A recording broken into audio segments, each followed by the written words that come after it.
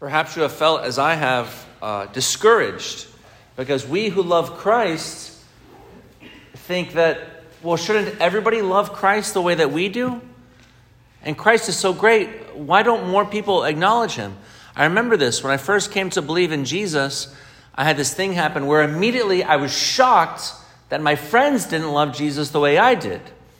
Of course, it was like I had forgotten that just before I came to believe in Jesus, I didn't believe in anything.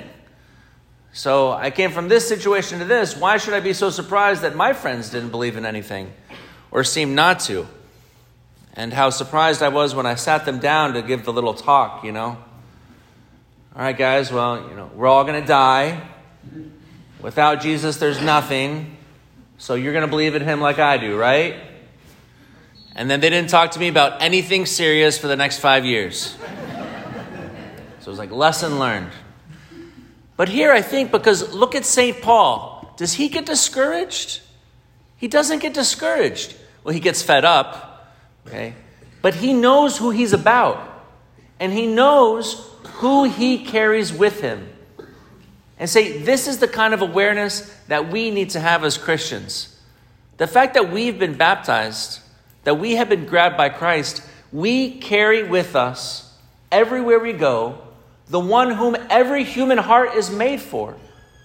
The one whom everybody, whether they know it or not, expects everything from. Because every human heart is made for Jesus. And the world awaits the coming of him.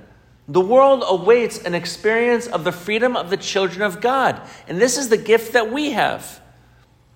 It's possible maybe that not everybody comes to the faith the way we would like, so that for us believers, we can always have it very clearly that faith is a gift, that it truly is a gratuitous gift, that we are not simply the clever ones amongst the ignorant, but that we could walk a path and learn to discover and know that just because everybody around us doesn't, convert en masse, doesn't mean, is not a contradiction that everybody is waiting for Christ and wants to see him.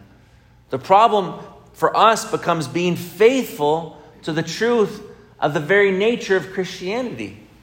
That Christianity is a fact that's always unexpected.